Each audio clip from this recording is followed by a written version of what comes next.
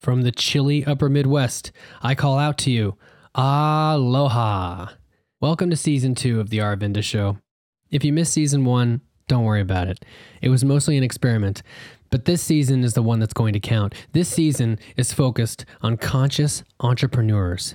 And for today's episode, I had the pleasure of sitting down with Sean Crowne and Ashley Campbell, the founders of Nicoco Hawaiian Gelato.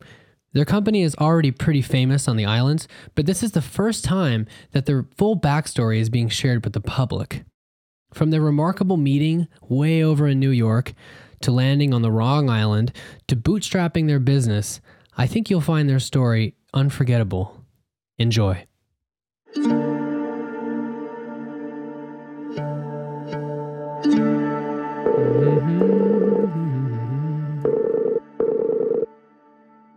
All right. Aloha. Aloha. How are you doing today, Andrew? Thanks for joining me in an interview today. For people who don't know you, you are Sean Crowne and your partner, Ashley Campbell, co-founded Nicoco Hawaiian Gelato. Oh, that's right. Did I get all that right? Did I pronounce everything correctly? Yeah, nailed it. Awesome. So this is part of the Aravinda Show. This will be not the first episode because I've done a couple before this way back, but this is part of the entrepreneur interview series. Oh, well, I'm happy to be a part of it. Yeah, thanks again, Sean. I really appreciate it. I'm so excited. I'm so excited to dive in. So we want to start. What brought you to Hawaii? It sounds like you've had quite an adventure to get there. Oh, Hawaii. It just sounds like a magic place, right? You hear the word, you're like, and it instantly kind of spins you off into daydreams of palm trees and white beaches and sunsets. And it feels like an unreal place. And to me, it always had been. It was never somewhere where I had grown up thinking, oh, I'm going to move to Hawaii. I want to live on the beach. I want to, be in this tropical island. I grew up in the city. I grew up on the East Coast. And yeah, it was, the farthest thing from my mind. I think I'd always just assumed that I would be in that area. And, it wasn't until I was a little older and started experiencing my own life that I kind of even had the concept of a world outside of that city mindscape. And, one day, long story short, me and Ashley had met and we'd been just loving each other, loving our life. And, when I met her, I kind of found someone that was like a sounding board, someone that, you would have an idea. And normally an idea would just fly off the universe. It would just kind of be, drift away. They'd just be there. But with her, I'd say dreams and thoughts and ideas, and they'd bounce back at me. And in what way? Can you elaborate on that a little bit? I hear what you're saying, but I'd love to hear you elaborate on that. Let me dig in.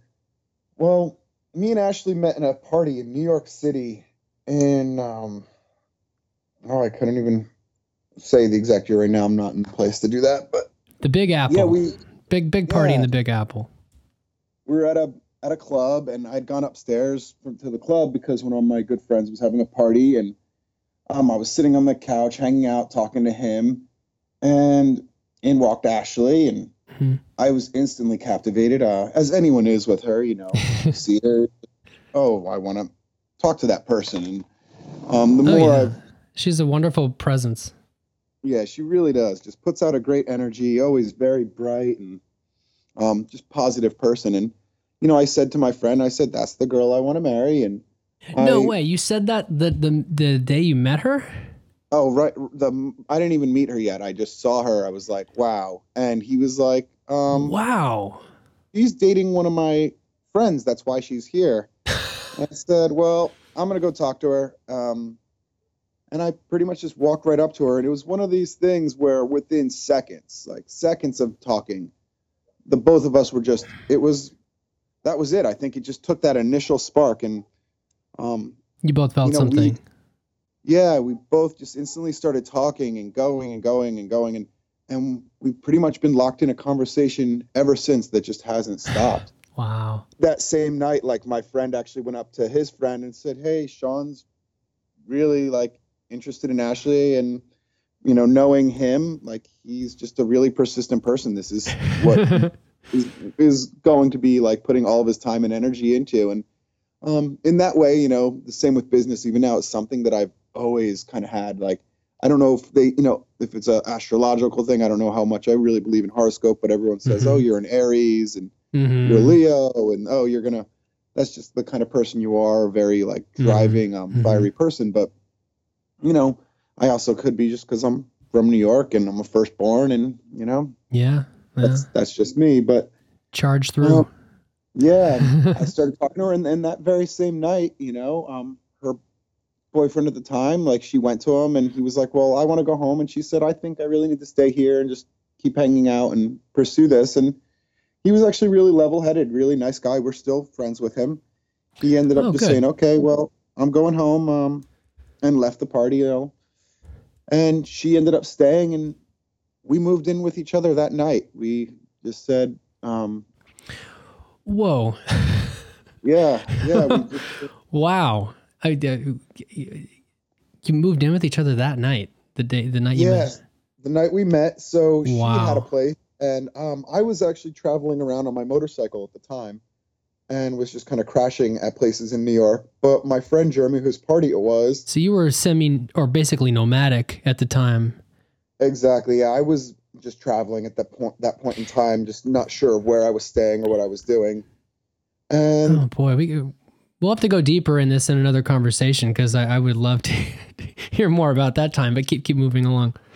Oh no, yeah, there was definitely some fun there. But Jeremy wakes up the next morning. You know, we slept on his couch in the living room, and he wakes up, and we're both on the couch, and he just throws the keys at me and says, "Hey, do you want a place to stay?" And we both like looked at each other. We're like, "Yeah." And he's like, "Okay, well, this apartment's yours for the next 3 months. I have to go to Oklahoma.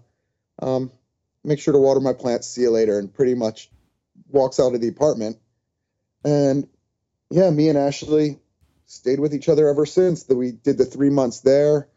Wow. We had our adventures there. Then we moved into we actually went back to her old apartment where she had been living, and she had just left empty for a couple months, but it was a closet. It was a New York City apartment. And I mean, I'm talking literal closet, maybe 10 feet by like 6 feet. And it was just enough room to fit a day bed and a record player in. Can I ask which part of the city it was in? That one was in the apartment that we stayed in was in the Lower East Side right off of Houston Street. And then from there, we moved to her apartment in Bushwick. Off the M train. So how do you go from being in Bushwick to being in, you know, what many people call paradise, you know, this rainforest? Yeah, I guess, they juxtapose the complete opposite world in every way. Almost on the other side of the planet. Yeah. So I had gotten a job at a bar at that point in time. You know, we'd gone from that apartment and eventually got our own apartment in Fort Greene. And we'd started decorating it and doing, you know, the couple thing. What couples do, you move in and you start shopping and decorating and planning. And we had a beautiful 10-year lease, 1-bedroom apartment, and it was exactly what we needed. Ashley had started working as a teacher. She had graduated from college at this point in time and started teaching at the Fort Greene School. And I had a great job at a really wonderful bar. I mean, I'm still very close with all those people as well. And was making great money. And we were set. We were like, okay, let's do this. Do we have kids? Do we, you know, keep this apartment forever? What are we doing? And I guess like we were in bed one day looking around the apartment, and we realized that we had decorated the entire apartment like the forest. Really? With like subconsciously, without even realizing it, we looked around and we said, look, like we painted the walls to look like trees. You know, we painted the walls like a brown and then did the whole roof in like a light green color. And we were like, look, we basically made it so it looks like we're living in a tree. Our living room is all like greens and browns, and we just made everything was very earthy. And we just kind of laughed, and I said, I think we're overcompensating for something. We're missing something in our life. And I said, I think we need to leave the city. I think we need to just go take a vacation and do something different. Mm-hmm. So we had started planning. I had been teaching her to sail. We'd been going down for sailing lessons, and Oh, really? yeah, really loving sailing. I remember one night I was at the bar and she walked up and I was at the front gate and she had this book, a sailing book I'd given her. And she's like, look and read this passage. And it was a passage about navigate, like astral navigation, and about how the sextant was the guiding like compass, basically, the guide for sailors. And she's like, let's go and get this tattooed on us right now. So I was like, well, I'm working, but I had a really good job. I talked to him. I said, hey guys, I'm going to be back in 2 hours. We dropped it and we brought the book over to a tattoo artist and showed them the picture and the passage. And we both got it tattooed on us. And so, sailing at that point in time had become something of a dream of ours, like something that we really loved doing together as an activity. It was Ashley's first foray into something a little larger than what she had been doing. Like she had never swam or really adventured in that kind of way. Really? Did she not grow up learning how to swim, or just in terms of having swam in the ocean? Oh no, she just grew up never learning how to swim. Never really been in the water. And at this point in time, she's already 21 at this point. And she had never swam, never really gone to the ocean. Wasn't much of didn't do any camping. She'd been raised pretty much in an urban environment, never learned how to drive, had used public transportation. Right. Which is pretty common in New England, basically. Oh yeah, in the Northeast, I mean, it's very normal. You don't need to drive. You don't want to own a car if you live in the Bronx or Brooklyn. Yeah. It's stupid. Parking is a logistical nightmare. So yeah, we get our sailing license from, the American Sailing Association, and we're sitting in, kind of like led us to start thinking like, where could we go? So I said, why don't we go on vacation? We'll go down to Trinidad or Tobago, and we'll just have a Caribbean adventure. We'll rent a sailboat and we'll sail around. So I call my best friend, Brad Embry, really wonderful guy, one of the founders of Original Skateboards. And I've always looked to him. Yeah, really great guy. I always had looked to him as like a guide and really big influence on my life. And I called him. I said, hey, Brad, what do you think of this idea? I'm thinking of going down here. Have you been there? He's well traveled. And he was like, you might want to look online about like what's going on in Trinidad right now. They're rejecting the American dollar and they're having like a political upheaval. He's like, it might not be the best time to do that. And he said, you know what? I just came from Hawaii. I have ohana out there, which I hadn't known the word at the time. And he's like, you can call them up, tell them I said you can visit, and I'll let them know that you're my best friend. And, I think Hawaii would be a good place for you guys to get out of the city for a little bit, have a little vacation. And me and Ashley bought tickets that night. I hung up the phone and said, well, let's look it up. And it just so happened that there were tickets in 10 days from, when we were looking at.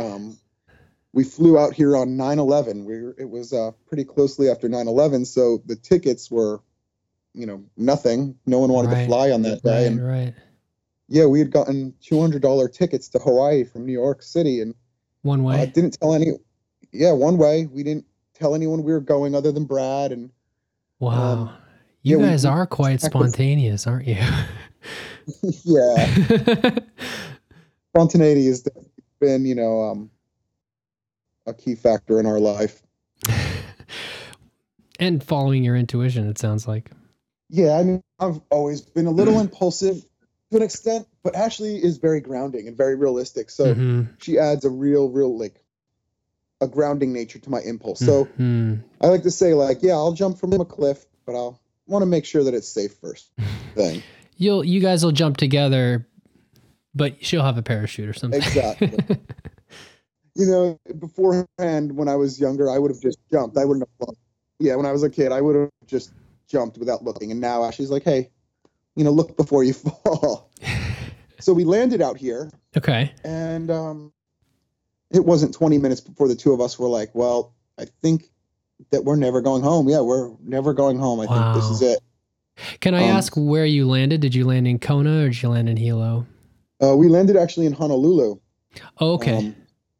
Like so many people, we've had so many guests and friends out here, and I'm like, no, we live in Hilo. You have to go to the Hilo airport. And even just recently, one of our friends came out here and they landed in Honolulu. They're like, okay, I'm here. We're like, no, it's a chain island. It's a different island. So your first exposure to Hawaii was Oahu. Yeah, the day we landed, all on Oahu, and this is the Oahu airport's so busy and crowded. And for me now, I go there, I'm like, it's an industrial complex. This is crazy. But at the time period, for me, getting off a plane and breathing fresh air and seeing palm trees and sunshine was a completely new experience. I was just, wow, this isn't JFK. No. And, I was completely taken aback by everything. Just the heat, the weather. It's such a different, for people who haven't been in one of these Hawaiian airports, it's such a different experience. The air is charged. I mean, it's not just crisp sea air. It's hard to describe. Mm-hmm. It's very different. Yeah. I mean, I remember the moment like it was yesterday. That first breath of like that Hawaiian air, I was just like, me too. Whoa. Yeah, it was thrilling. And I just, haven't gone back. We haven't looked back since. And I guess that leads us to what we're talking about today, the business. I have to say, I thank Hawaii for it. I don't know how much of it is us. I don't know how much of it is Ashley or me, but Hawaii has this magic. And when they say, and you've heard it too, that you get here, the island either accepts you or rejects you. Yes, I've heard that many times. There's so many people that come here and they're not ready, and the island it feels like it's literally throwing them off. Or sometimes testing them. Yeah, testing you to say, hey, we're going to test your mettle to see if this is for you. Are you going to be able to do this? Do you belong here? And the island for us was always so giving. It opened itself up to me and Ashley just so lovingly. Even the Hawaiian families out here that we, are close with, they say the same thing. They're just like, the island just really like loves you. It's just such a pleasure to have you here because, I don't know why the actual because, but, since day one, it kind of flowed for us. Do you think it's because you want to co-create? And what I'm hearing as you're talking about this is, you go to a place and it sounds like you went there with an open mind and you were open to being flexible and learning what you could from the place. And I think if you want to stay in a place like Hawaii, especially Hawaii, that's a requirement to work with the land and not come with your own idea alone. Yeah, I think that's the big thing. We came here open-minded and open-hearted to say, well, what can we do here for here? We've never had the intention of coming somewhere and changing it.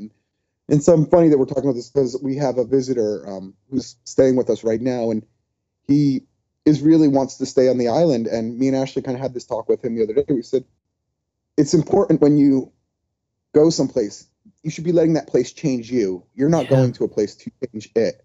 Yep. And Hawaii is one of those places that you have to let in. You have to let it change you, and you need to be what the island needs more than making the island what you need. Amen to that. The island's a lot older than you and a lot wiser than you too. That's good advice. Yeah, and the way the Hawaiians speak of this place, it really is a living entity. The island is a being. The way we speak of Pele or Maui and all the Hawaiian gods, Moana. I think we understand that it's not like a Greek kind of deity, like these monolith gods on top of mountains throwing lightning bolts. I think that in Hawaii, while they've had these names of them, ultimately, it's always, I think, been understood that it's the Aina, it's the land, it's the spirit of the place, and they respect that spirit in a godlike way. Yes. But without it, I think it being like a worship. It's just a real respect and a deep love for the island and its spirit. Yeah, well said. Well said, Sean. Yeah, when I was really struck the first time I went there, the first time I landed in Kona, which is the most adorable and still probably my favorite airport on the planet. Because Kona is just a single landing strip in the middle of lava rock. And you're coming in and you're like, isn't this supposed to be a green island? And you just see this field of black rock So you land on Oahu, and how long are you on Oahu? What's your experience like getting used to Oahu, and then what attracted you to the Big Island, which is a very different feel from it? Oh, completely. I think Big Island was always our goal.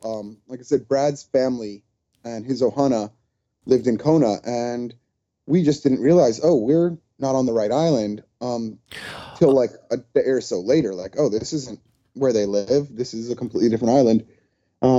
Me and Ashley got off the plane and didn't think twice about just like, hey, we're going to just live life right now. So we each took, we had a backpack and we just got on the bus at the airport and said, hey, you take us to your favorite beach. And the bus driver said, yeah, yes, sir. And drove us right over and dropped us at this beach and said, this is my favorite beach. You guys will have a great time here. And he ended up driving all the way up to North Shore with us. And, we ended up in Haleiwa town. And, the two of us with our backpacks and, just open minds. We were like, let's just stay here. We crashed right on the beach.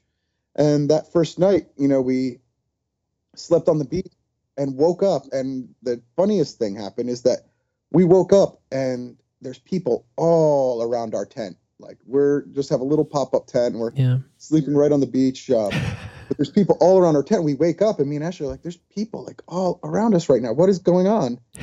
And I kind of pop my head out and I see there's red ropes taped all around us. Uh-oh. And we're like, what are all these red ropes? And so I'm like, Ashley, we got to get dressed. We got to get up.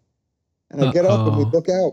And it was a Environmental Protection Agency had roped off a big pod of turtles, like a big family of turtles that had climbed up on the beach in the middle of the night. And had put a perimeter line around them.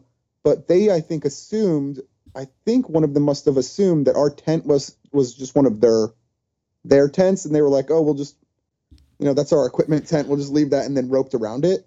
So you were within the boundaries. Yeah, we were within the boundaries, and the turtles were right there next to us. And we wake up and we're like, oh, well, hello. And at that point, Environmental Protection Agency people like look over and they're like, what are you guys doing inside the lines? Like, other side of the ropes. So the turtles were still there in the morning. Oh, yeah, completely just sleeping in the sun. Oh, how many were there? Oh, about 6. Oh, that's beautiful. Was that your first experience being close to a sea turtle like that? Oh, completely. I'd never seen anything like that, any one of them that close other than, television. Wow. You had to wake up and be like, well, you guys are right outside my tent and laying on the ground there. And, they're welcoming you. Yeah, they're sweet. They must have just climbed up in the middle of the night while we had slept. And we felt very welcomed by them. And Ashley and me since have had a great relationship with turtles out here. Yeah. Which is, how could you not? They're wonderful. They're little magic beings. They really are. So, yeah, we sleep there and we get up and we decide, hey, let's stay here after kind of wandering around. And, we ended up staying in Oahu for, almost 3 years. I think it's funny. I think it's one of these things where it wasn't intentional, but life just happened. Yep. Everything fell right into place. We'd gone to town, so we took a bus from Haleiwa to Waikiki when we were ready to kind of start living. Mm-hmm. And we went found a Craigslist ad. We went to this first one we ever responded to. And this old lady comes out, and Susie, she walks out and is just like completely hammered. I was like, are you here to see the apartment? And we're like, yeah. And she's like, well, I'm having a party right now. You guys can come over. And it's an old sailor's party, which is really funny because we've been wanting to sail. And she's like, here's the apartment. When you're done looking at it, you guys can come over here. We're having some beers if you want to drink. And pretty much just treated us like we had lived there already. Wow. And we just were like, yeah, we'll take it. It was the first one that we'd seen. We were like, yeah, this works. This is perfect for us. And we ended up just really falling in love with the place. It was an old beach bungalow built in 1941, right in Waikiki, about 2 blocks from the beach and facing the Alawai.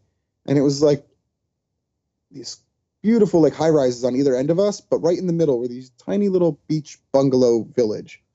And it was pretty much filled with like retirees and old sailors. And, coincidentally, one of my best friends who's now one of my best friends, Davin, was also from New York, and he was living in an apartment, a bungalow right across from us.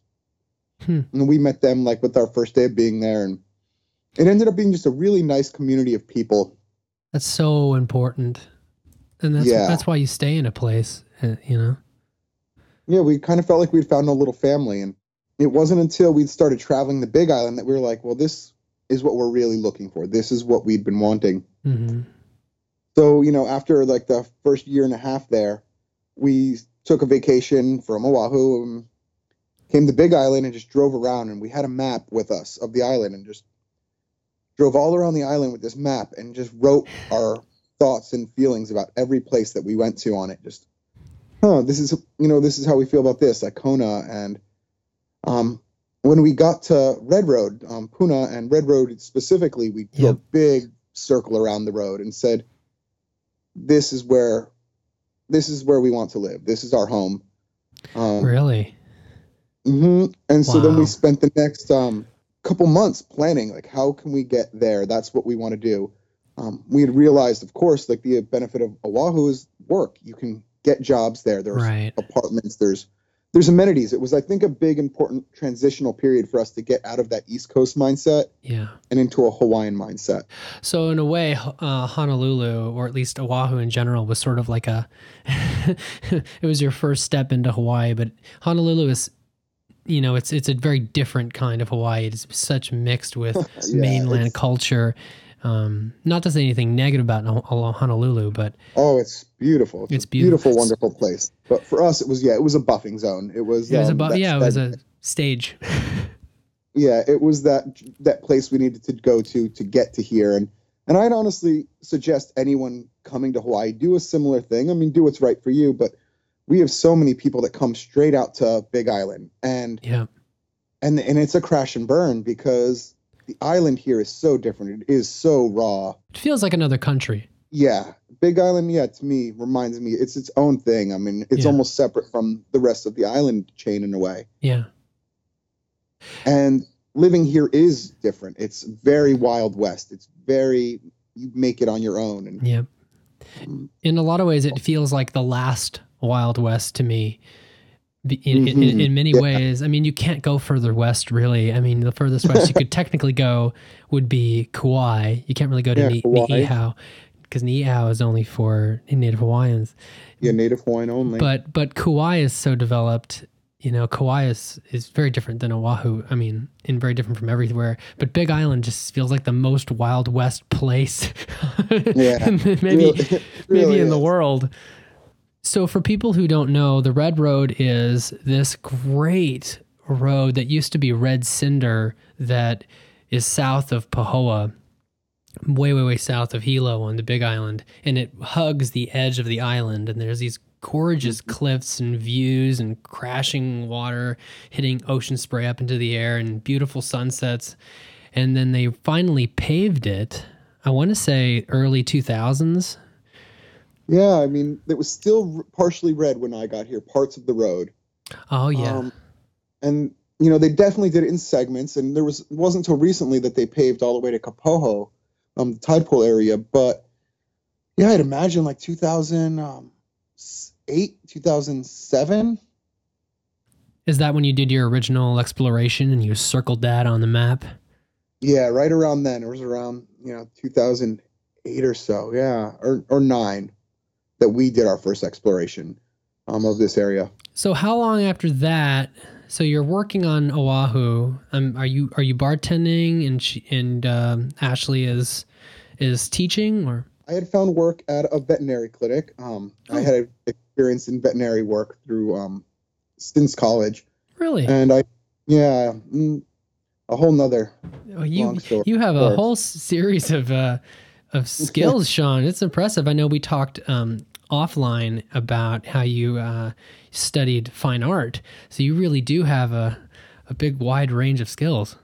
Yeah, I mean, I've been a curious person through life, and go where my heart kind of pulls me, and obviously fine arts, and I kind of feel it's all been connected in a way, whether it's ice cream, whether it's animals, whether it's art. My mother always said that there was a softness to me in that way, that I was always just very curious and gentle, and I've always wanted to be, very artistic, and I was always singing and dancing, kind of a kid, and I think it all kind of ties together in a way. It's kind of a heart or my heart in that way. Sure. I mean, what a wise man said, you can only connect the dots looking backwards, right? And then Exactly. you go, all of these things came together, and like, how would I have done this if I hadn't done that? And this, and you use all those skills, you end up synthesizing that into something that you never could have imagined. So you're working at this veterinary clinic. And then, this is the funny thing. So I'm working at a vet clinic. And you're thinking about Big Island. Yep. And so this woman, actually, I meet this woman who comes to the clinic, and she has been donating food to the clinic. Like, here's all this food. She's a farmer, and she's an organic farmer, and she gets all her produce from Big Island. And she's just like donating all this food to the animal hospital. And I start talking to her, and I'm like, I'm just really interested in farming. Like, she's this really like grounded, great farmer. And I was like, I want to learn about this. I had spent time with farmers in my past, but the Hawaii style of farming is very different. It was not like there was no tractor and mowing. And, my farming experience had been in northern New Jersey, seeing like corn and pumpkin and squash and hay, and very different than the Hawaiian like organic farming ideal, like this ideal of permaculture. And so I started working with her part-time, and she set up a CSA program. I think Hawaii's first CSA program was set up by her. Wow. And doing that, I met another woman, a woman named Cassandra, who had just opened up a coffee shop and needed a hand. And I said, well, I have experience managing. Let me help you here. And Oahu, I moved around through it. The vet work being the most, but then I ended up, at the end there, working at this coffee shop, and eventually working into an ownership position through just time, energy, and investment. Oh, as a part owner. Yeah, as a part owner. Very cool. Very cool. Yeah, it was a good experience. It was a great learning experience. Me and the owner, though, Cassandra, had a big falling out. She had something happen in her life where she needed to leave the island immediately. Mm-hmm. And I was like, well, why don't I take full ownership of the company? You go to San Francisco where you need to go. You and your daughter can go there. And me and Ashley will take over the full coffee shop. Ashley was a teacher at this point in time, but really at that point was already with me on board. Like, yeah, let's just run this company. We can do this. Let's do it. And so we'd canceled our apartment in Waikiki. We're like, we're going to move up to Waimanalo. Mm-hmm. We're just going to fully invest in this, and we'll just, take over the company. Long story short, one day we wake up, we get a text from her, and she's like, oh, I sold the company, and I'm already in San Francisco. And this is like a one-day thing. And me and Ashley are like, wait, what? Like, where are you going to pay me for my portion of the company? What's going to happen with your apartment? Like, where are we going to live? That's crazy. And legally, you have a right to part of that sale, right? I mean, if you're a legal part owner. We had gone to a lawyer. We'd, definitely discussed the options. And the lawyer pretty much lined it up. He said, this is how much I'm going to charge you. This is what it's going to cost to go through this. He said, you have 100% right to this money, but this is what it's going to take to get it. And me and Ashley kind of looked at each other. We've both been we're stress-free people. I really believe stress is the number one killer on the planet. It is the worst thing for your body. Yep. It's the worst thing for your mind. Absolutely. And to me, nothing is more stressful than court. Going to court. Yeah. Oh, I mean, it's so stressful, honestly. It's terrible. Yeah. And I was just like, I don't want to do this to myself. And Ashley's like, we kind of sat down, did our little ho'oponopono with each other, and we're just like, okay, what are we doing? So we no, ho'oponopono, for people who don't know, should we describe that? Not everybody's gonna know that. Do a quick description, yeah. When you go through the steps, there's the 4 steps, right? It's thank you, I'm sorry, please forgive me, I love you. Yeah, that's right. Yeah. That's a very ancient And you go through each of those steps very consciously. That's a very ancient Hawaiian practice, isn't it? Yeah, it's, whether it's dealing with reconciliation of like an issue that you're having personally, or with a forgiveness of someone, or or coming to terms with something difficult. In some ways, sometimes you're meant to hold hands and like sit across from each other and just kind of like stare for a while and deal with space. And hold space, and then you kind of you do the I'm sorry, whether you're sorry for you're sorry for anything, asking for forgiveness, thanking, and and then love. And me and Ashley will hold these every now and then with each other, and hold that space for each other, even if she's sitting in for someone that I need to find forgiveness for, or vice versa. It's lovely, and it's so encouraging to hear that you guys practice that on a somewhat, we practice it when it's necessary. I think a lot of people forget, even on Hawaii, to practice that. I've had so many positive experiences when I do that consciously.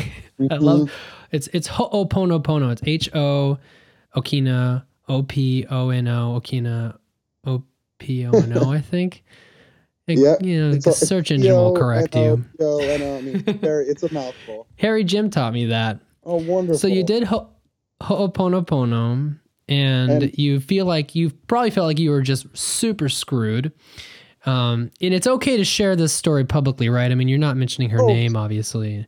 No, of course. And I'm sure, like I said, I've forgiven the incident and moved on, because ultimately it was a huge stepping stone as well. It helped me get where I'm going. Like you said, it was just one of the dots. Yeah. And it actually worked out really well. And in the same way, it's actually come back around karmically for me really positively. So she sold the business, and we just were like, okay, we're screwed. What do we do? Where do we go? And because you don't have a place to live at this point. You've already... Yeah, we had dropped our apartment. We were like, have everything packed in our car. So everything that you owned fit in your car. Yeah, everything we've always been really minimal. Everything we owned was fit into this car. And we actually have a funny picture of it because the car was not like a big car. You're gonna love this.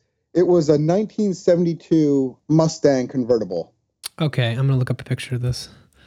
Yeah, it was a beautiful car, but we had gotten it for a really good price because it was a military guy leaving the island, and it was my dream car since I was a child. I just loved this car. This thing's gorgeous. What color was it?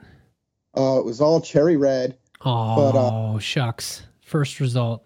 Yeah, we actually wanted it black the whole time. I think this has been the case with us with every car. We're like, why don't we have a black car? But it came in red, and it was all sun beaten, and we were like, well, we'll take it. This is a great car. This is a dream car. What better way to cruise Hawaii, right? You guys are so rock and roll. Yeah, something we've never been able to really take out of our system. It's great. I mean, this car is, when you look at it, it's a nice car, but I mean, there's 2 bucket seats and a small bench seat in the back. And in that bench seat, we have everything of ours crammed. In the trunk, we have a futon rolled up and crammed in there. I think there's a photo somewhere. I'll send it to you if you want. Definitely. Oh, I love it. We can put it in show notes if you want. I think listeners would love. I mean, yeah, show notes are great. Show notes can be found at myth.li. Obviously there will be notes connected to this episode itself in iTunes and all these things, but myth.li, you should be able to find it. It's like Beverly Hillbillies. You know what? Beverly Hill Rockabilly. I mean, it's the 2 of us in our leather jackets in Hawaii. This Mustang loaded up with stuff, things like tied down to it, and we're just like, what do we do? Where do we go? And we end up just driving it to Young Brothers, dropping the car off and saying, hey, can you get this car to Big Island? And now the Young Brothers is pretty much the major shipping company through Hawaii. They move cars, furniture, shipping containers, everything. Okay. I just thought we should explain that in case people don't know.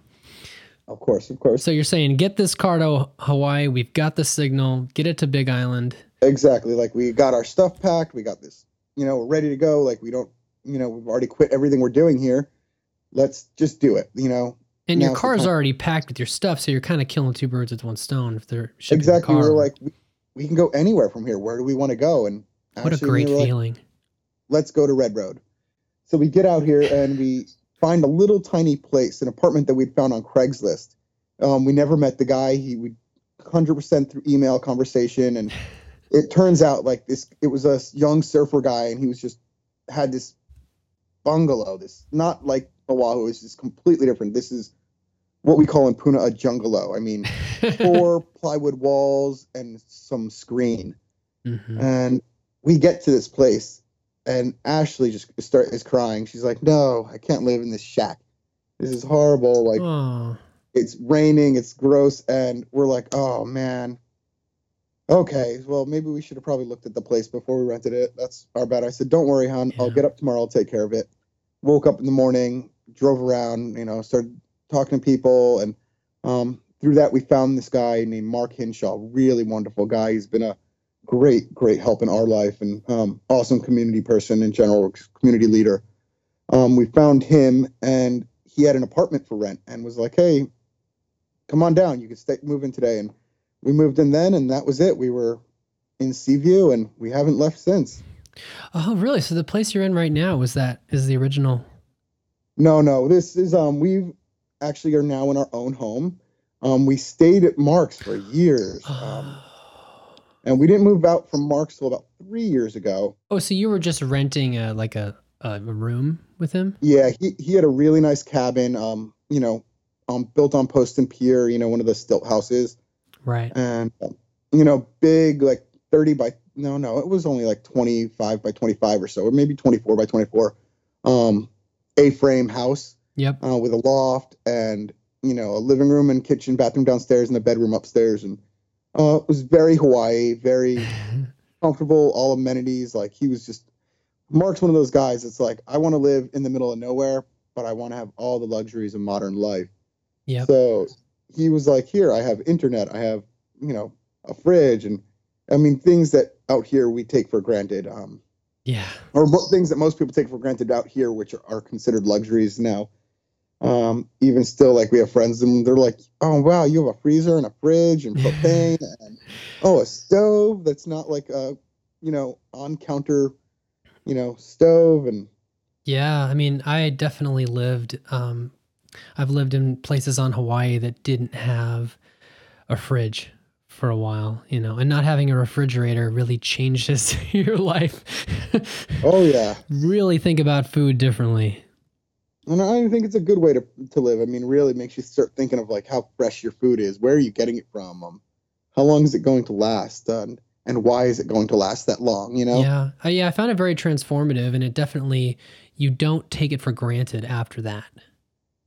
We should spin off on another podcast one day, Andrew. We'll do a whole thing on refrigeration and how it's changed the world. I feel it's one of the biggest contributors to world change at this point in time.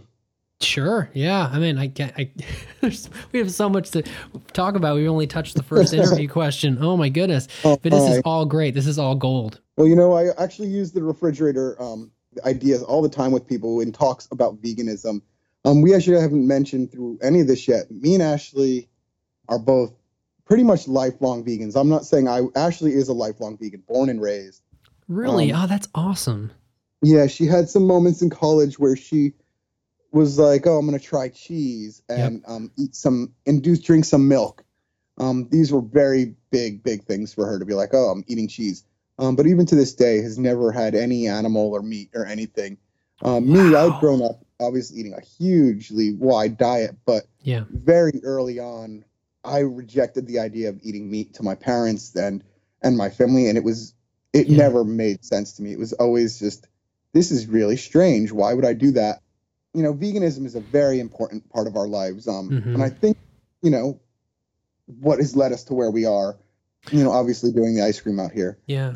I think it informs a lot of the decisions you make and your values, how you relate to animals, basically, and the environment.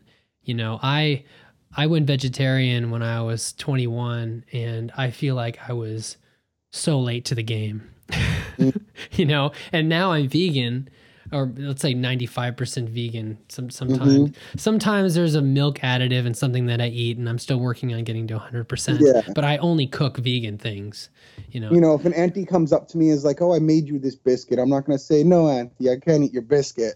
And Yeah. get it out of here.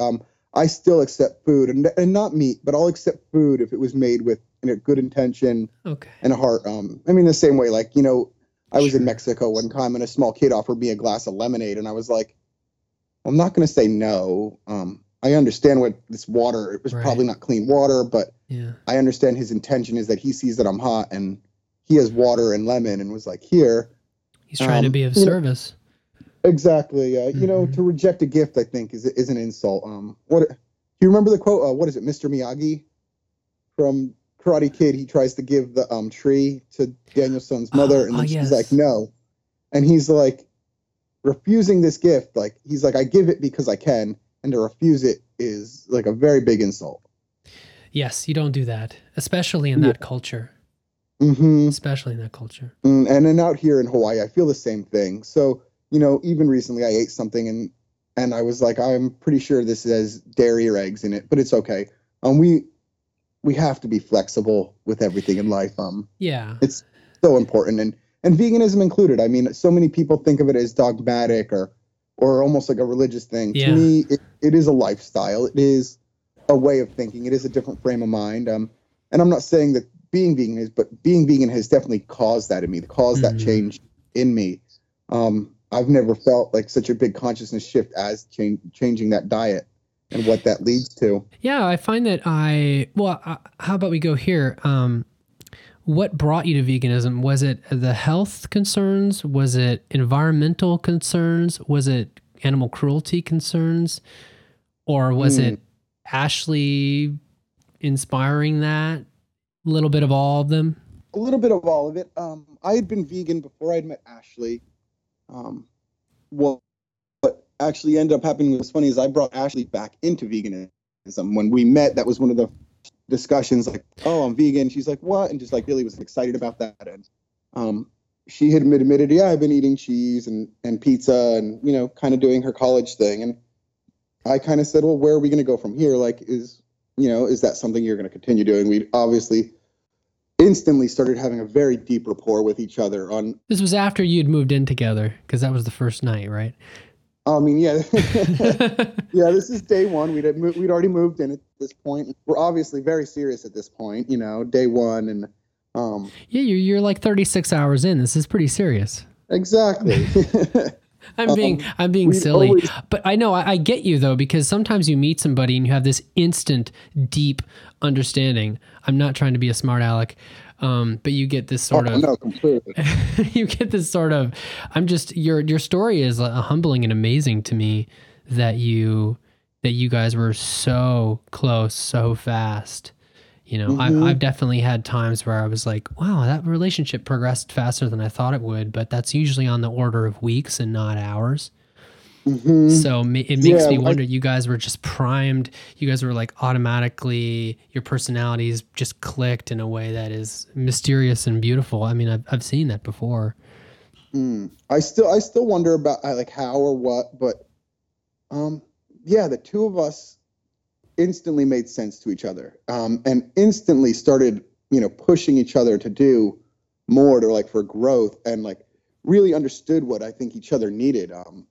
In a way, like Ashley was grounding, she was in college, and I was like, hey, do this. And I was, she'd be studying for school, and I'd be like, here, read this, learn this. And, we've always driven each other. And for her, I was like, hey, I'm doing this. She's like, hey, why don't you come here? And why don't we meet at the museum? And we'd always just really been pushing each other for like knowledge, to learn, to grow. And even still, just yesterday, she actually was like, she actually excited me a little bit. She's like, she's like, you realize that we do this every day when we ride back in the car? Like, we have conversations with each other about growth and change. And I think I was going on about something about communication. I was like, because we just been seeing people like and had a miscommunication, like someone had a miscommunication in front of us, and then we kind of talked. We're like, isn't it important like the acknowledgement portion of communication that, you know, so many people miss out on. And she's just right there. She's like, yeah, it's just weird. She's,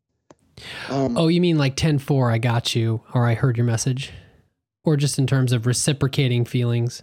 Exactly. And, you know, what we see a lot of times in people's relationships, I mean, just to say, okay, I heard you, you know, Yeah. I understand. And so many people have these conversations and you see them talking and there's no connection there where they're not saying, I understand. They're not acknowledging what is being said, but they then instantly change the subject or just move on.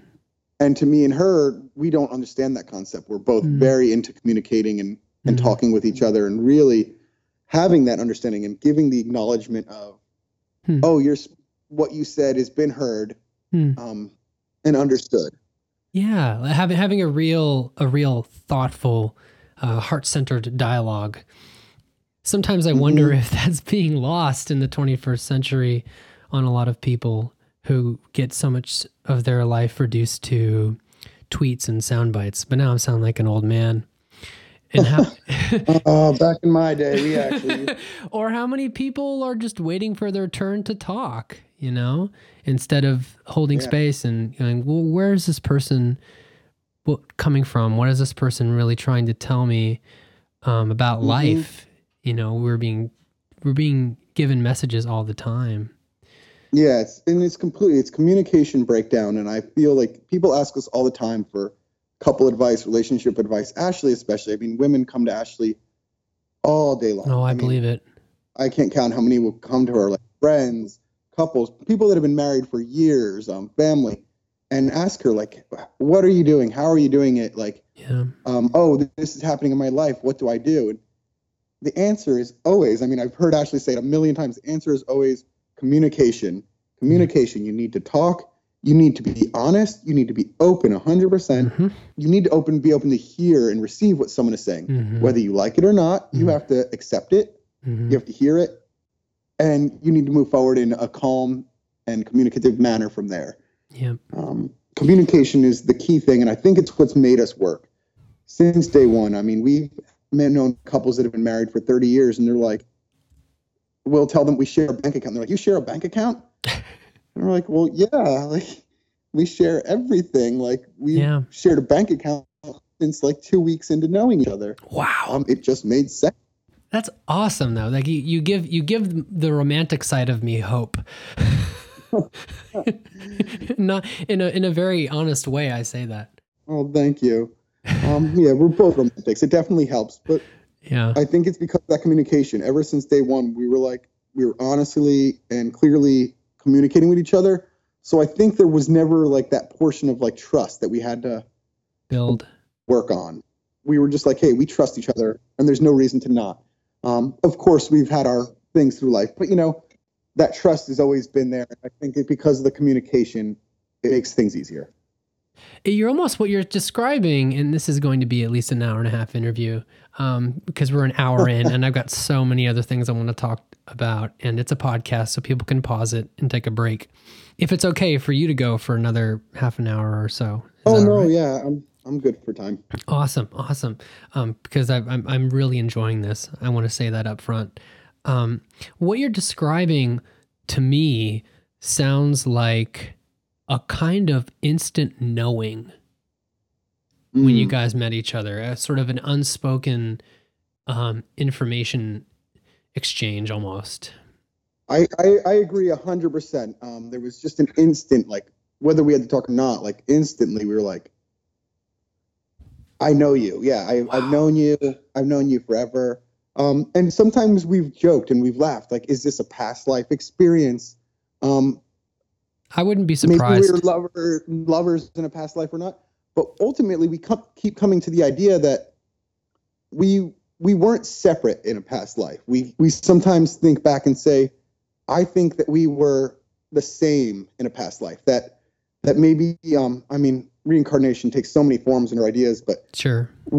Sometimes I'm like, oh, maybe you come back as an animal, maybe this or that. But oftentimes I believe our spirit might just dissipate like a ghost or as a steam or a smoke, or it just spreads to the universe. And sometimes we think and we're like, I think we were one. I think that we were part of the same energy or being. And And even now, when we talk about each other, we talk about each other autonomously. Like we think of each other, yeah, like we're just one being. Wow. We definitely have differences, but we talk about each other and think about each other as a very singular thing. Like when we meet friends, we're like, yeah, it's Sean and Ashley, or it's just one thing. And so getting back to vegan, because we're not trying to. The thing is, like, I think that I've observed people pushing an agenda, and there's a difference between pushing an agenda and just sharing what you feel resonates with you and going like, well, exactly, take it or leave it, and that's the difference. So, it definitely started with Calvin and Hobbes.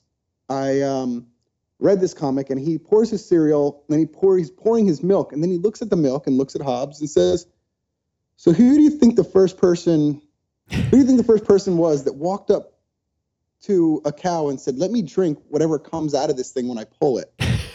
I've wondered that. And I laughed so much. I was like, yeah, like who looks at a cow udder and it's like, let me just get under here and drink this stuff. I'm pretty sure Eddie Izzard has the same bit.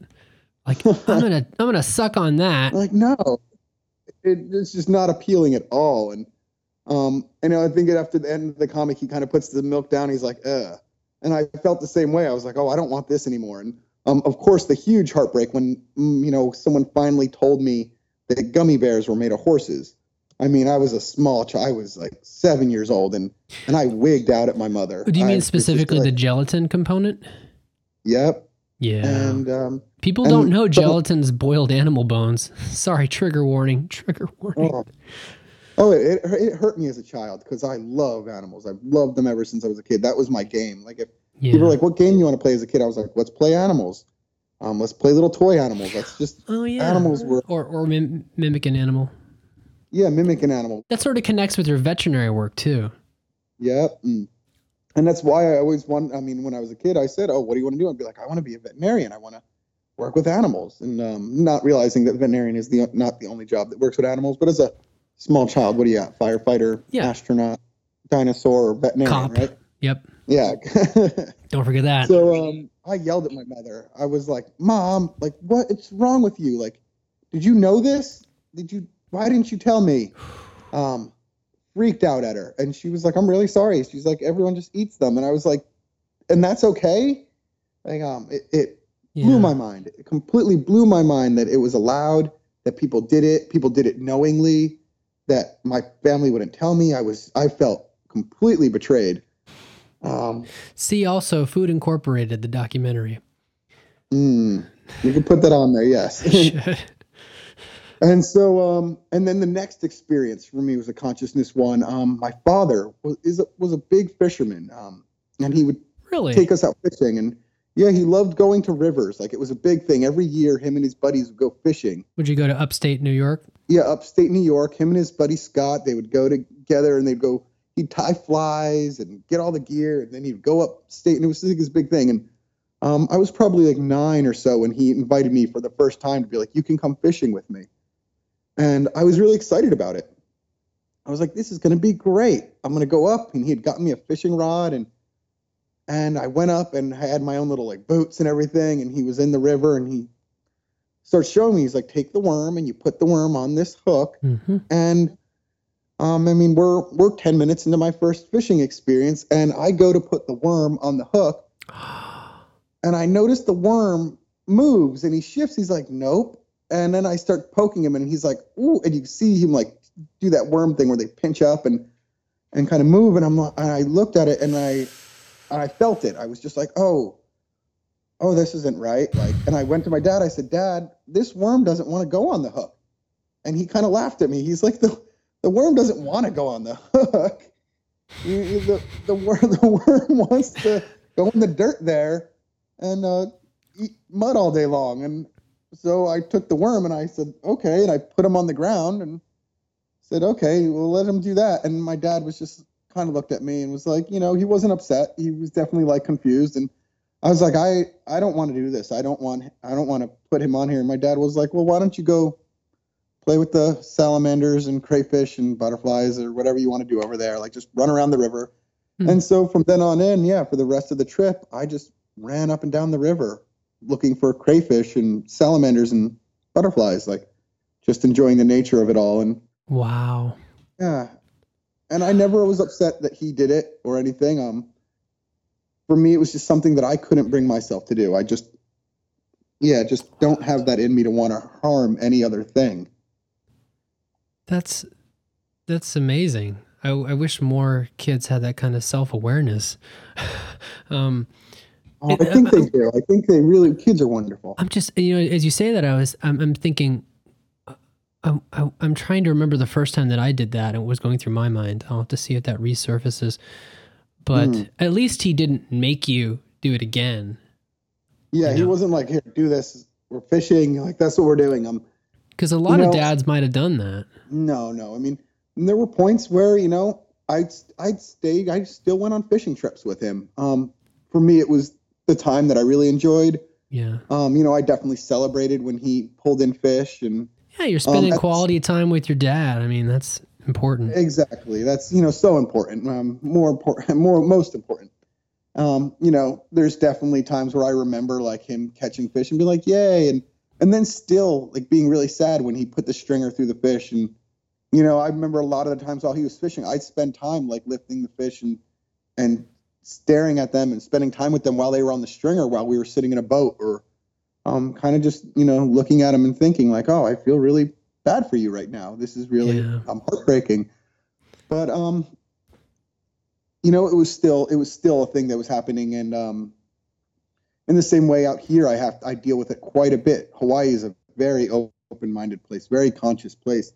Veganism is huge here. I mean, they say it's like 10% of the population in some places. I'd say here, consciously, it's huge. It's got to be 40% at least. The people that are like, yes, this is something I strive for. This is something I work for. 40%, you think, in Puna? I think in Puna, yeah, it's a big percentage of people at least striving for that. I mean, I've lived in Puna, but I haven't done a scientific survey. But I definitely noticed it's way more common. Mm-hmm. But at the same time, we have the complete juxtapose of the local hunting and fishing culture here. Yep. People go out and hunt pigs in people's backyard. Sometimes people pay them to catch the pigs in their backyard. Or they're spear fishing, cliff fishing. And at the same time, I do find the Hawaiians do have a better connection with food because of that. Yeah. People seeing, my big thing with veganism, and especially in America, like you said, fooding, is the disconnect of mortality, the idea of life and death, and where our food comes from and how it's gotten. And in Hawaii, I don't see that. I mean, I see young families that I really love, like raising their kids, showing them how to hunt pigs and how to fish, and really the respect of that, as well as farming. The importance of poi and kalo out here, just really very connected in that way. I don't mind people eating meat. I don't mind how people live. I think it is important, though, to have that understanding of where our food comes from, what it's good for, what kind of medicine each food is, like what our bodies need, and to listen to our bodies. Like, what does our body need? I know some people that can't eat a lot of vegetables. Whether it's their blood type or their life type, they actually need high amounts of dairy. Whether some bloodlines, whether it's a Tibetan bloodline or Mongolian or High Nordic, Netherlands or something like that, their bodies don't take to this dairy-free diet in the same way. They need some kind of something. That's a very good point, Sean. And that's because do you think that's because of generations and generations of adaptation? Yeah, I think so. Just what has made them survive. I mean, in Mongolia, I'd imagine, they need high content. They're probably drinking tons of yak butter and milk and just to keep the high fat contents to live in these cold weather environments. And just like in the same way, you notice like before refrigeration, there was the people in the north ate more meat and dairy, while people on the equator ate next to none. There wasn't a lot of meat eating. There wasn't a lot of dairy. There was coconut. And I noticed that in Hawaiian diet, like they eat coconut. In Thailand, coconut. In southern India, coconut. And as you get to the north of it, like you go from southern India to northern India, there goes from the southern where they're like, oh, cows are sacred. I mean, of course, the whole thing, but cows are sacred. We don't eat anything. We use coconut, and this is what's available to us. But as you get to the northern parts of it, towards Nepal, you start finding that dairy is a very accepted and heavily used thing in diet, where they're using ghee and butter. Yeah. And I think it kind of goes like that through the whole map where you look at it. These warmer weather kind of places had coconut and no things. And as you move north, you saw slight more integration of dairy into the diet. That's a very good observation. It's true. It's definitely connected to latitude, and and you have to be aware of that. But I agree completely. What's most important is that people eat consciously. Yes. And they don't just think food comes from a store. No, there's a massive network that's providing food to you. And there are so many different relationships. And that's one of the things that I love so much about the Big Island is those networks are more transparent, and often you can meet the person growing the avocados you're buying. Even if they're from the store, you can track that down. I mean, there's a great business that we're both very familiar with called the Locavore store. Oh, yes. Kat and Arthur, wonderful people. Wonderful people. And they know so many. I don't know.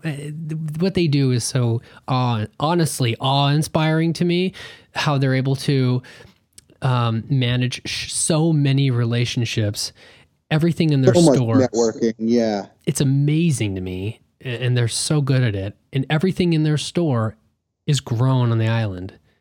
Yep. If it's grown, produced, made on island. And Nicoco has had a wonderful relationship with them since they started right here in Pahoa, and I remember. It's been great seeing where they've come from, the same way, like the market culture here, like you said, everything's networked, everything's connected, and we can see that line so easy. And here, farm markets, I know they're catching on in mainland as well.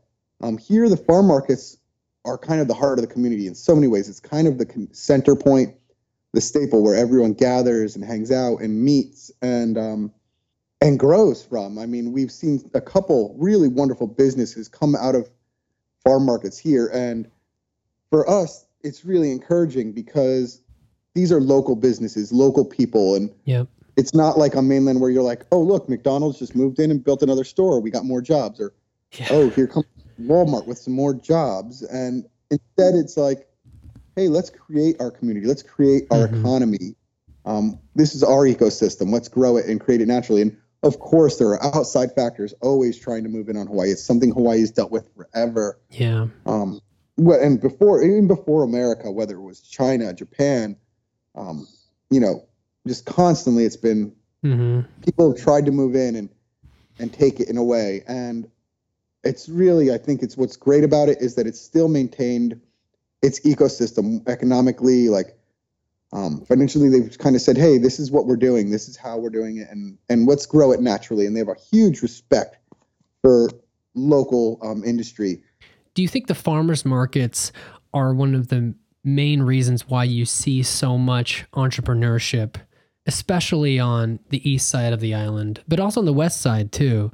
Completely. The farm markets, I mean, think about who we've had start there. People like Kat and Arthur, Big Island Booch, Brendan and Keela, Devin and Gretchen, Filthy Farm Girl, Tin Shack Bakery with Matt and Noel. These people have these families. It's funny, it's a lot of couples, but yes, that power of like that market, that community of like working together and growing these things. It makes space. It's like holding space, making space for people to really supply the community with what the community needs from a local standpoint. And it's kind of has it's like that little voting booth in a way, right? Every week people go to a market and they spend their money on what is needed and what isn't needed, and it kind of grows. And I've seen so many people just make a living and a beautiful go at the market and created their whole lives here off of it. I remember for us, so Nicoco started at Space Market, the local community market here in Seaview. And Space, obviously a performing arts center for juggling and circus performers. And it was my favorite thing. I mean, when we moved this community, I remember the first weekend, Mark was like, why don't you go up there? There's a farm market this weekend, and I think you'll really like it. It'll be something for you. And walk in, it's like a circus tent full of vendors and colorful people. And all these things. It's just this bustle of everything going on, and everyone's laughing and eating breakfast and having a good time. And it's how we met our community. It's how we've made our family and friends out here, all through the markets, really. And it's such an amazing, to make it kind of a pun, it is such an amazing space too. That building has such amazing color. It's a vaulted ceiling, and there are silks streaming down, and the light comes in from all these angles, and they've painted the floor incredibly. SPACE is a acronym for people who don't know. It's a Seaview Performing Arts Center for Education. It's pretty easy to find. I think it's hawaiispace.com. And yeah, I remember that market. It's such an amazing market. So, but how was the inception of the idea though? Did you guys start making your own vegan? I hesitate to call it ice cream, but I called it vegan ice cream for a long time, which is sort of a conflict in terms. But vegan gelato. What was the genesis of vegan gelato? Oh, okay. So I'm going to give credit due where it is due. Please. We were working for Filthy Farm Girl. We were selling soap for them, working for the company. And some of the earliest employees, really, like we started with them very, early on. And they'd already been doing great, just pumping out soap all over the farm markets. Devin is a brilliant artist, like creator, and the two of them really created a beautiful home and a nice family for us to kind of like join in, and kind of really felt welcomed right away to be incorporated in this market life and this lifestyle. And we'd spent our holidays and weekends and everything hanging out with Devin and Gretchen and the Filthy Farm family, basically. And every day we'd eat lunch together, and we'd all sit around and talk ideas. And I'd always, saw what Devin was doing and was like, I really like what you're doing. I wanted to do my own market booth. I wanted to do something on my own.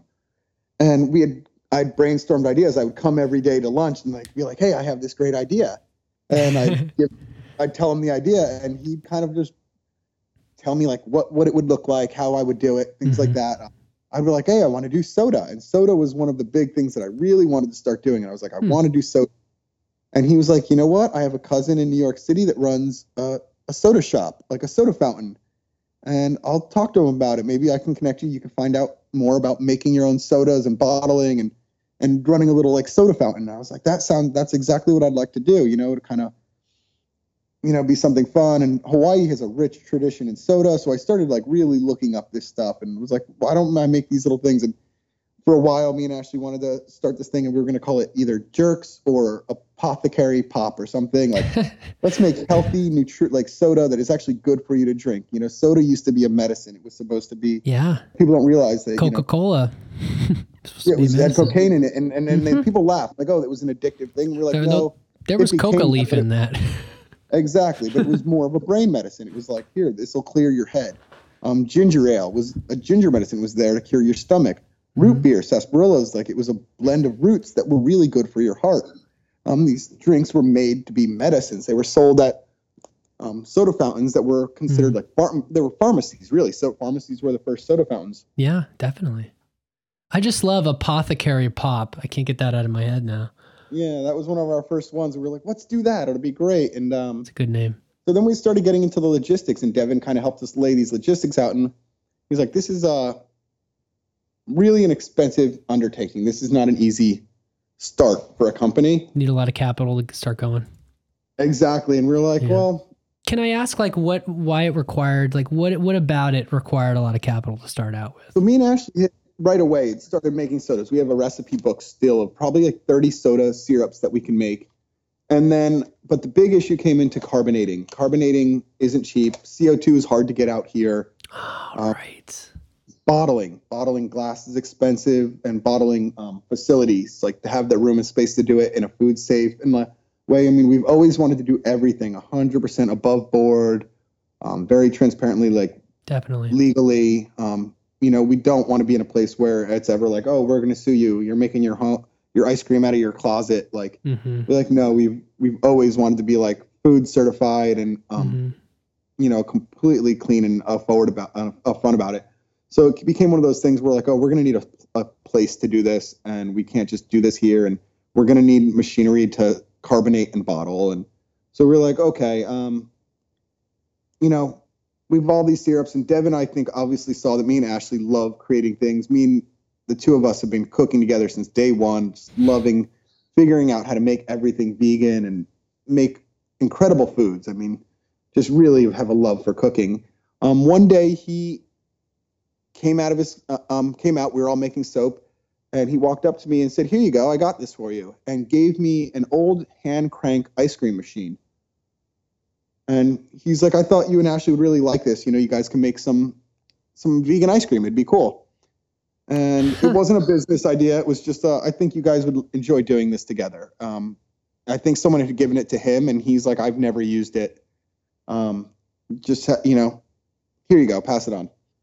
So I went home that night, and me and Ashley were so excited. We're like, "Whoa, an ice cream maker!" And I kind of sat around, and we was like, "Oh, let's make some ice cream today." My first flavor was mint chocolate chip, and we made. Yeah, it was always my favorite. Yeah, me too. Since a kid, I just loved mint chocolate chip, and I was like, okay, we have fresh mint. I have a coconut here. We had some chocolate. We're like, okay, let's make this ice cream. And we made it, and the two of us just sat on the couch that night, eating ice cream, listening to music, and we're just like, wow, that was delicious. So then we brought some back and gave some to everyone at Filthy, and we're like, hey, we made everyone ice cream, and everyone was like, that is so good. And we're like, thank you. And Ashley and me were like, well, why don't we bring it to market? So 2 weeks or so later, we had just started making batches, and we were like, oh, well, let's kind of figure out a recipe. And we made it, and we made 2 batches this time. And when we went and sold the soap, we set up right next to the soap table a little side table, and we're doing scoops of ice cream, just selling a scoop of ice cream for $2. And people just loved it. They were like, oh, yay, like, this is so great. We really love this. This is great ice cream. And thanks for making this handmade ice cream. And that was all manually done too, right? Like you were using the hand crank to make that? Oh yeah, hand cranking every bit of it. Artisanal stuff. Yep. And we did that way for a long time.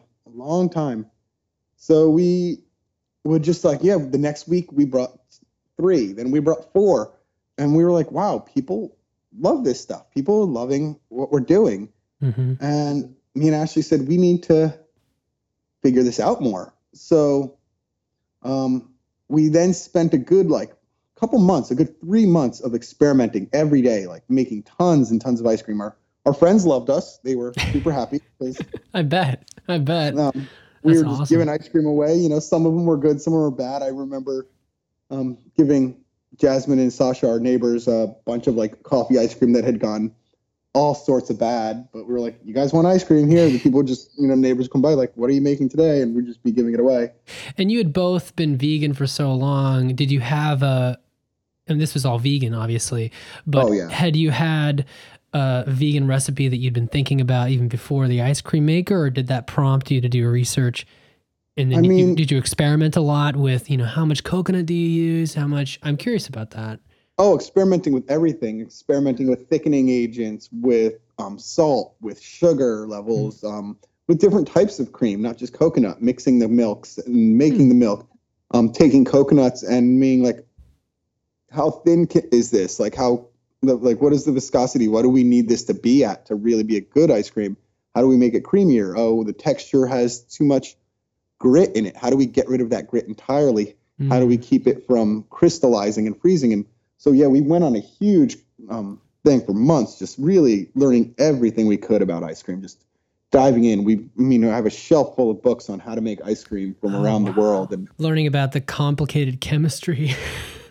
It really is a chemistry. And like I said, with the coffee one, who knew that coffee beans, when cooked into something, it puts out this it almost rubberizes stuff in a way. It was really strange. Really? We'd make these coffee ice creams and then be like, why is this chewy?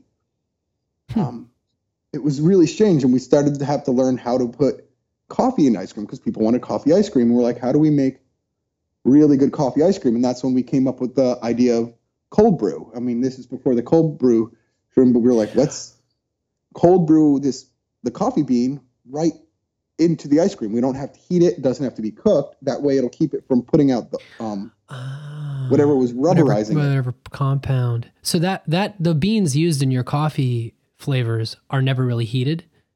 Never, no. I mean, unless the farmers are doing them, I think a lot of them are probably roasting them to an extent. Mm-hmm.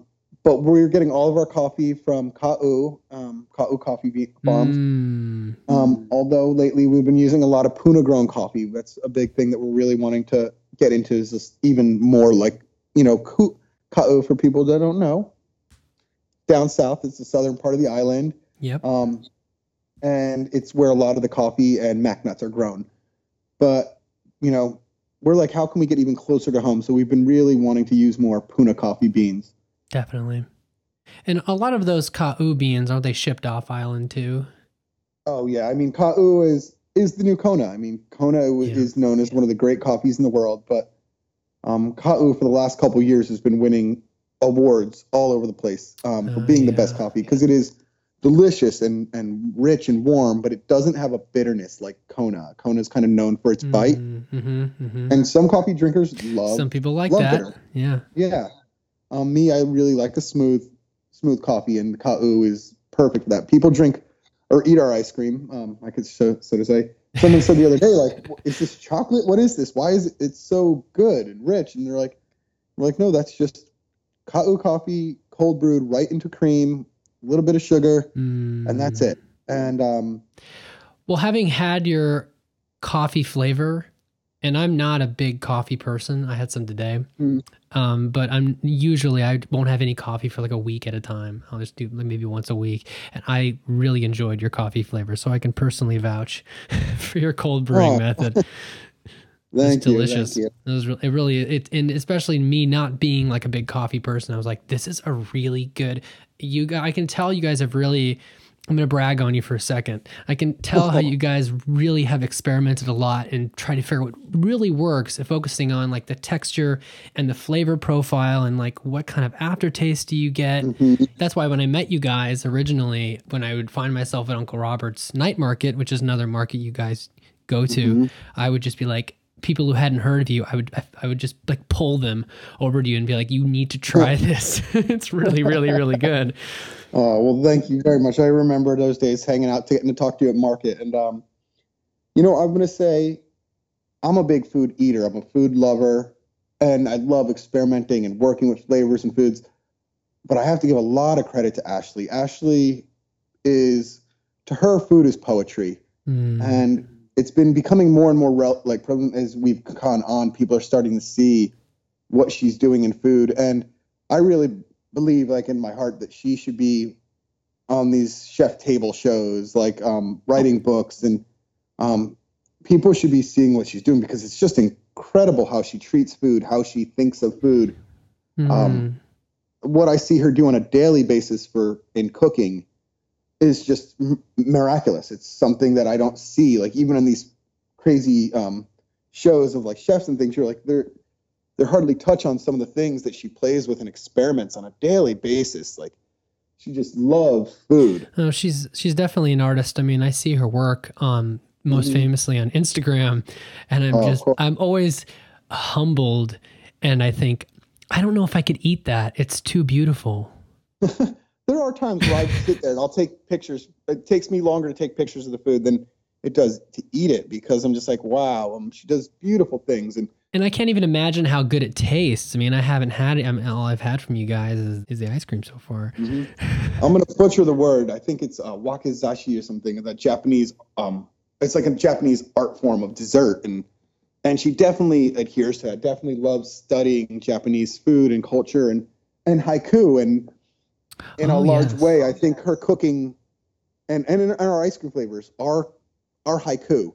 Of course, we call them what they are, but recently she's been making ice cream flavors. The other day, she made one called Blue Moon Picnic, and I was so proud of her, because the way that people responded to it. It was the first flavor to sell out for 3 weeks in a row.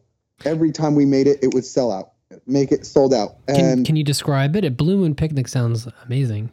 Yeah, I'm guessing it's blue. Itself is like a cheesecake ice cream. Yeah. It's actually not blue. It's like I said, it's a little bit of poetry. It's a cheesecake ice cream with Merlot reduction swirled through the entire thing, with really rich, raw, dark Hawaiian cacao. And you're making me hungry.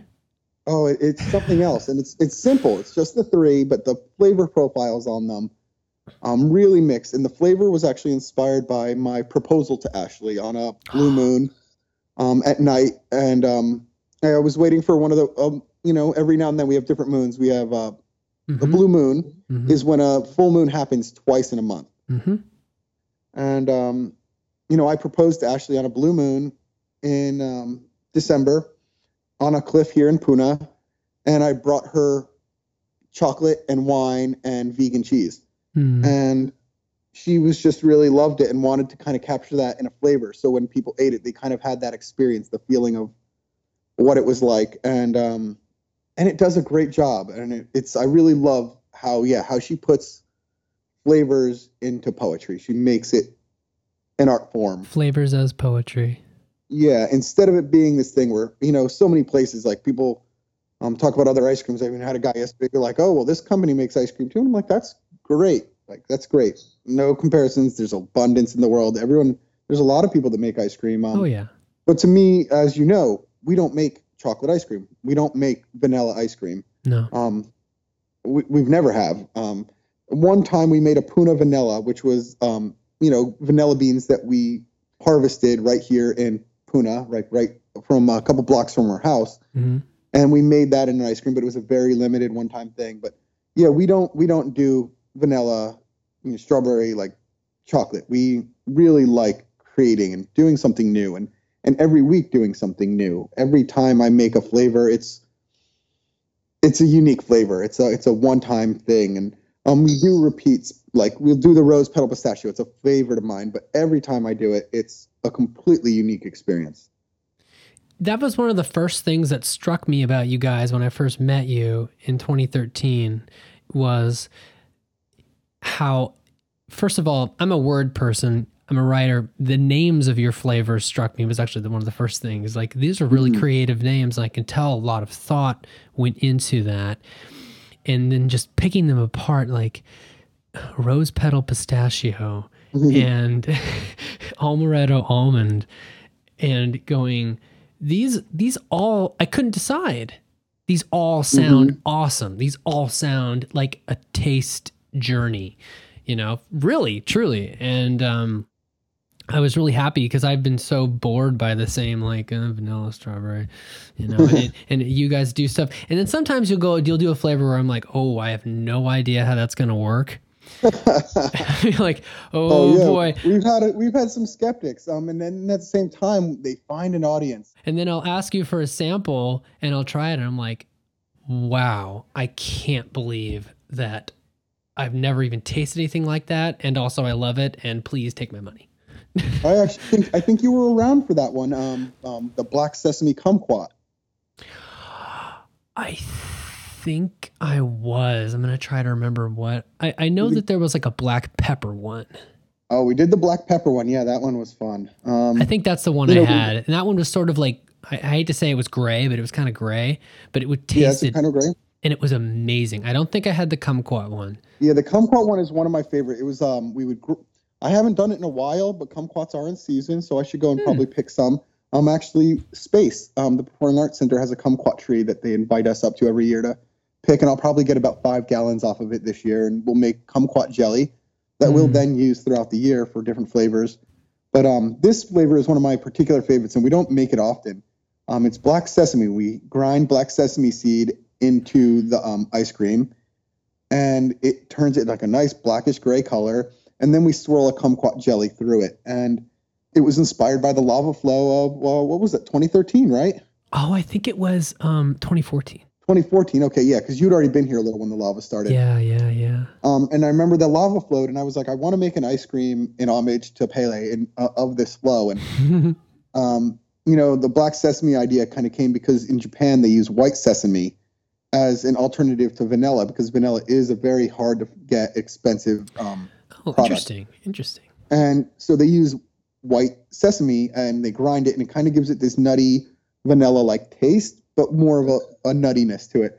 And me and Ashley said, well, we have black sesames. Let's do it with black sesames. We'll really get this dark, rich color. Sesame has a great taste when it's sweetened a little bit. And we thought, like, let's make a jelly. The kumquats were in season. It just made so much sense to make this glowing orange kumquat jelly. And the two of them were paired. It's this soft and like subtle and nutty with this really rich, tart sweetness. One of my favorites. Wow. Oh, I hope I'll have to try it when I get back over there. Definitely. Sounds awesome.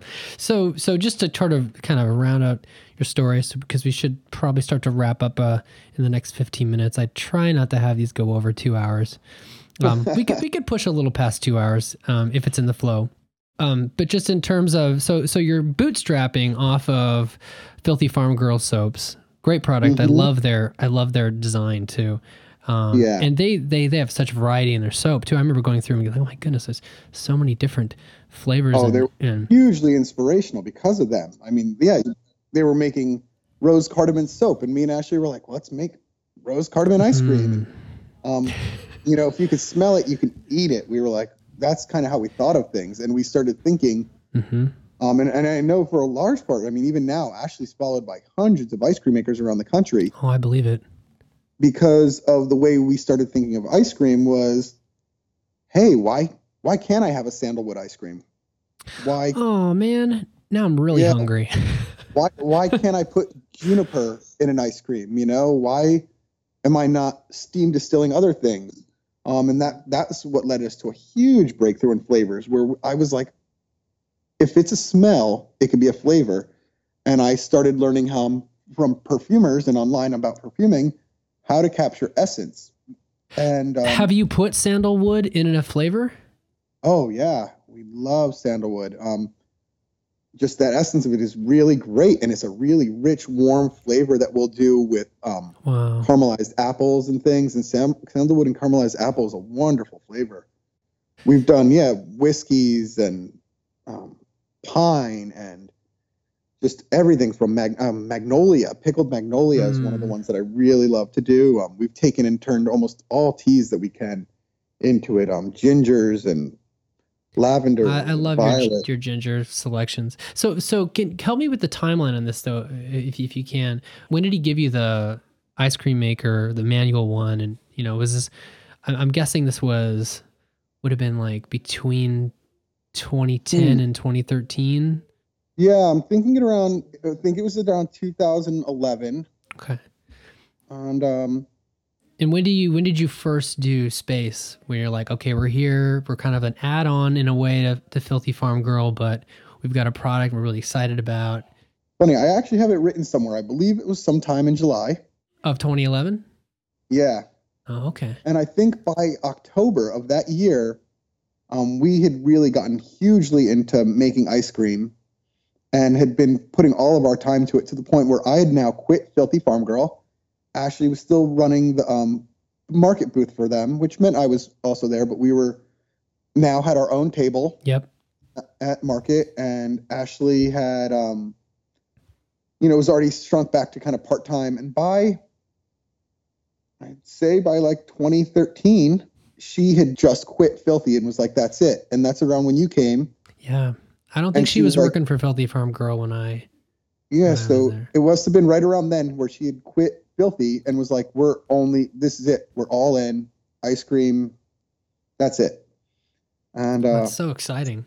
Yeah, we kind of baby stepped off. I took off from it and worked ice cream as my job because it was able to sustain me. And we did it until it was able to sustain Ashley as well. And until we were completely like self-sufficient financially with it. Granted, out here, at that time period, Hawaii was affordable for us to live. You were living for like $300 a month rent, and eating eating based on the market, buying our vegetables. Like it was very simple. And yeah, I mean, we went from, like I said, the 2 flavors to 20 flavors within a really short time period. And then we realized, like, hey, we could do more markets, and we started doing more markets all over the island, and then started getting people to ask us. The big ones were Brendan and Keela, actually, who with Conscious Culture were really taking off. And they were like, hey, why are you not doing this too? Like, hey, why don't you get in here? And they connected us with Kalani, and we went to Kalani, who's right next door, and Mm-hmm. Kalani said, we would love to buy your ice cream and give it to guests. And Mm-hmm. I was really excited for you guys when they started carrying your product. yeah, Because I think that was the one of the first or the first people I who think that were was our first wholesale. carrying it. Yeah, Yeah. that was our first big one, and we'd gotten to be really close with the staff there. We really loved the Kalani family, the whole Oh yeah, great people. Ohana over there is really great. And LJ at the time was the director, and he was so welcoming. He'd be like, "Let's do business meetings," and it was great for us as a young entrepreneurs and starting up. He really made us feel like business people. He really treated us with the same respect that he would treat like the head of Sui-san or any of the other like big companies in the island. Like whether he was meeting like a Hilton head or the head of Young Brothers or something. He was like, hey, let's do a business meeting, and he'd invite us to Kalani and sit us on the lanai with him and some of the other managers and give us dinner and talk business, and always treated it with a very high amount of respect. And I think that kind of taught us to start respecting our business in that same way. Like, yes, we are a farm market, but yes, we are also a business. And you're serving so many people when you think about it. I mean, your reach, even though for a long time, we can get to the shop in a minute, but for a long time you were just going to farmers markets. But the people don't realize, like on Hawaii farmers markets, like you said earlier, that's the game. Like there are thousands upon thousands and upon thousands of people that go to farmers markets every single week, if not multiple times a week. Every day. Yeah. I mean, for us, there was Space, there was Uncle Robert's, there's Maku'u, there's Hilo, there's Nanavale Farm Market. The Longhouse in Leilani would do a market weekly. It was very tiny, but I never made it to that one. Yeah, it was a very tiny little meeting in their house, and there was just there are markets all over, and it is very much a culture here, very much what people do for community and activities. This is where we see people. We don't go to the pub. There's not a downtown. There's the market. That's where you go out. That's where you're heard. That's where you're seen. So how long was it before you were thinking, well, this is really taken off? How long had you been thinking about doing your own store? I think the store came up even beforehand. I mean, when I was doing the coffee shop in Oahu, I was really loving having that place, having that shop, having that like life. I really liked the outreach that I had, especially with coffee on a daily basis. It reminded me of like my bartending life in New York, and I was just really thrive on, you know me, I thrive on talking to people. I thrive on being around people. You're a natural people person. Oh, thank you. Yeah, I just love people. I really do like being around them. And so even like I said, when we started doing that, and then the soda shop came idea, and I was like, I want to do a soda fountain. I like the idea of having the soda fountain. And the shop had always been that idea. Like we want the Nicoco shop to be seen as like this 1950s ice cream parlor where you get floats and milkshakes and ice cream cones. And we want it to be one of those spaces where people can feel comfortable to pull up a seat at the bar and hang out and eat ice cream and listen to, old rock and roll, and just, really try to create, I don't know. I mean, kind of a sense of Americana. It almost sounds like you're describing. Yeah. A little bit of that. Like I said, there's always been that little bit of rockabilly in us, and, really have a huge nostalgia for, old 50s drive-ins and diners. And for a while when we were looking for shops, we were actually looking at old gas stations, trying to see maybe we could make a drive-through, interesting, like where people would come up and we'd just serve them out the window, or like have roller skates, and they kind of have really always been wanting to have this really 50s kind of feel with what we're doing. Yeah. You guys could totally pull it off too in terms of fashion. Thank you. Yeah, I mean, that meets Kauai, meets this very cute rainbow and pink and blues. And I mean, Ashley, obviously, I'm black and white, and Ashley's all rainbow. It works out really well. Yeah. So you found a place in downtown Pahoa, one of my favorite places, 96778. And you've only been open for what? Just a couple months, right? Yeah, we've been open about 3 months now. We opened in October, and it's been phenomenal. It must change the relationship a little bit because you're in one spot now and people associate those memories with a location.